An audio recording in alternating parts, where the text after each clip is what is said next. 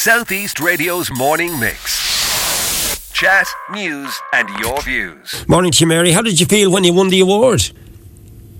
It was mixed feelings, really, because the award should be given to, I think, for travellers as a whole. Like, I'm just shouting in the wind, and I've been at it for years, but I am just shouting in the wind, trying to highlight the situation and the struggles for travellers. Yeah, you're talking about struggles, so you're talking about obstacles. What are those big obstacles that travellers face today, and how has it changed over the years, Mary? Well, it hasn't changed much for a start, but one of the biggest obstacles, in my opinion, is traveller accommodation. And you will know, living in around Wexford town, that there's a family there gone through serious tragedy. Must be nearly 3 years now, and they're living in the dump. And I heard on Tuesday there at the Traveller Pride Awards, I heard that the local authority is considering electricity and to make things a little better. Right. But they've been under threat since they went into what was the dump, Park Lane. Yeah. So it was a traditional camping space, part of it was. Right. But they've been under the threat of being evicted. And they've now got sort of an agreement. Right. I know, I've dealt with the people there. I had a detailed interview with them, it's a few years ago now, a very detailed interview. I know also, speaking to council members, there have been several attempts to try and rehouse them, but in the tape I had with one of the members there, they stated quite clearly that for them, they want the travelling life, they want to live outdoors. And so I suppose, Mary, we've got to look at what people want and what people are offering as well, and it's kind of trying to find a balance, isn't it? Absolutely. I mean, there are travellers want halting sites.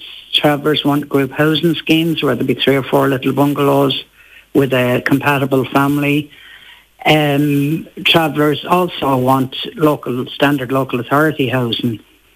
But in 1998, the Traveller Accommodation Act was put into being, and we were told that within 5 years, all travellers in the country, in the Republic, would be appropriately accommodated within 5 years. Yeah. And we knew that wasn't going to all happen in 5 years. We knew there was going to be, it was going to take longer than that. But then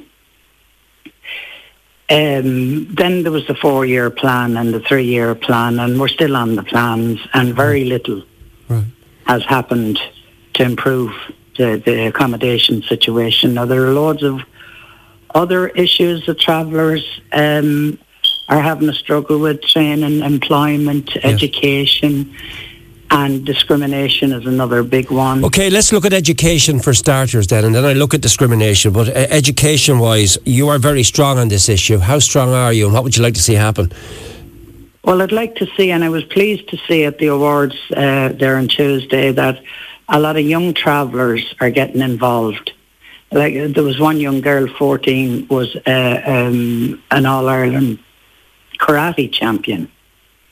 And there was another young man from Limerick. He did a rap. And I don't like rap. I don't understand it. It's too fast for me.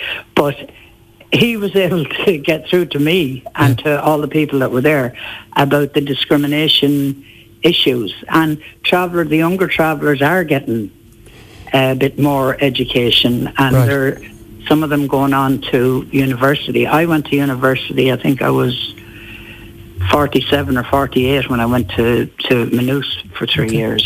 All right, and when you talk about discrimination then, Mary, when you talk about discrimination, what level of discrimination is out there? There's institutional discrimination. There's all kinds of it. There's the image that people put forward of travellers being dirty and alcoholic and making a mess every place, and being violent, being unreasonable, all these things. But there's nothing about travellers that are achieving them. And Martin Collins I know Martin very well. Finest, he's one of the finest speakers that I've ever heard. Yeah. Thomas McCann and all these. And Thomas is a counsellor. He has been very involved with the young traveller male suicide, and an awful lot of stuff around discrimination you have from different on everyday people. Right. But do you accept that there are, and I'm sure you will say a small minority of people within the travelling community, like in all communities, who do misbehave and who do... Absolutely. Yeah, do you accept... Because I know I'm going to be inundated with texts from people who will counteract what you've just said to me by saying, well, I know this and I know that. But you do accept there are people within the travelling community who do misbehave and who do litter... Absolutely. Yeah. There are people like that in every community. But there are laws there, and there's supposed to be rules and regulations, and you don't want the vast majority of members of the travelling community to be tarnished by the actions of a few. Yeah.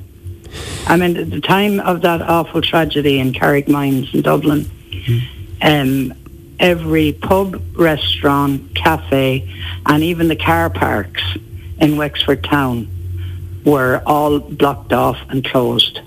They couldn't even get into a car park, and they were Connors from Wexford. You know? Yeah, I remember that. I remember that as well. I remember seeing that cortege come along the quay. Mary, there is a much deeper, longer interview where you and I must meet and sit down over a cup of tea and have a good long chat. But as we round off this chat with you this morning, this week is National Traveller Pride Week. Why are weeks and events like these so important to travellers?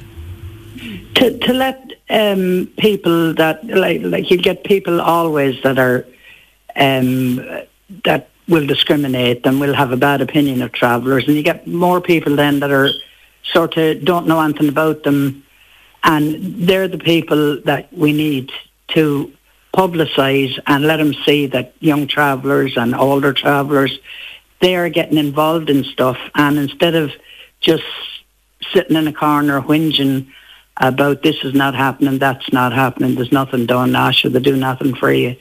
The young people are a key to publicising. You know, there are travellers in the Taoiseach's office, there's travellers in UCD, there are travellers in Maynooth College, there are travellers that are achieving.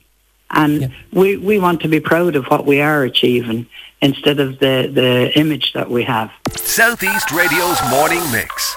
Chat, news and your views. Alan Corcoran.